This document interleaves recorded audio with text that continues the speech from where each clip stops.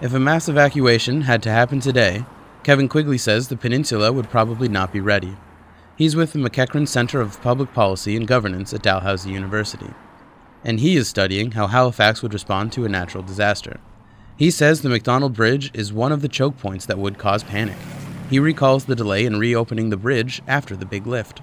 People don't adapt very well. So when the bridge didn't open on time, for instance, nobody really had any plans about how to address that. Everybody gets in their car the same way and drives to work, and then they sit in traffic and fume about it instead of maybe working it from home or staggered starts. Or there's very little adaptive capacity. People kind of follow routines. If the peninsula had to evacuate, it would be worse.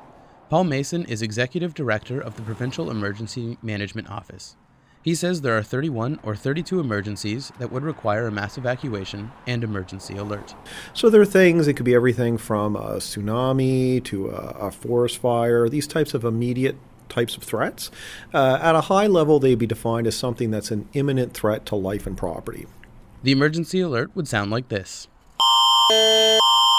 It would be followed by information about the emergency and tell people what to do. In Halifax, if the alert advised evacuation, Kevin Quigley says that could cause panic.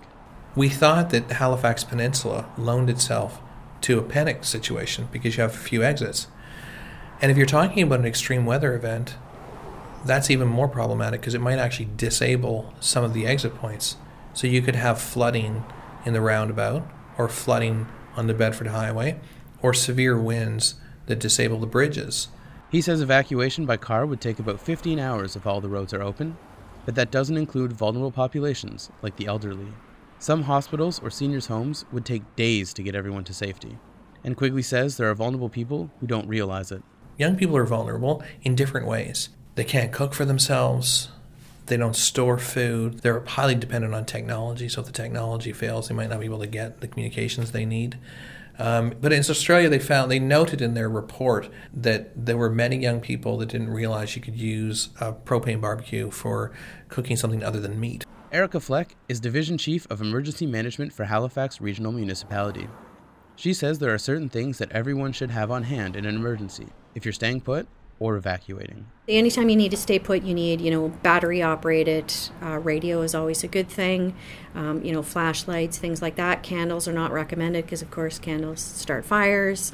Blankets, extra water, food that you can eat, without having to cook it. People forget about their animals. But Kevin Quigley wants to know. So could you last for 72 hours? The government says you should be able to. I'm not sure that's very realistic. And then, of course, if you talk to people who are really experts in emergency management, they say, if there was a real crisis, you'd probably have to look out for yourself for longer than 72 hours anyway. So I think putting yourself in that situation mentally and thinking about how long could you last and how did you do during the power failure, it would be a good exercise.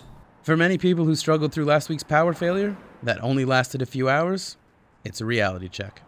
For The Signal, I'm Matt Stickland.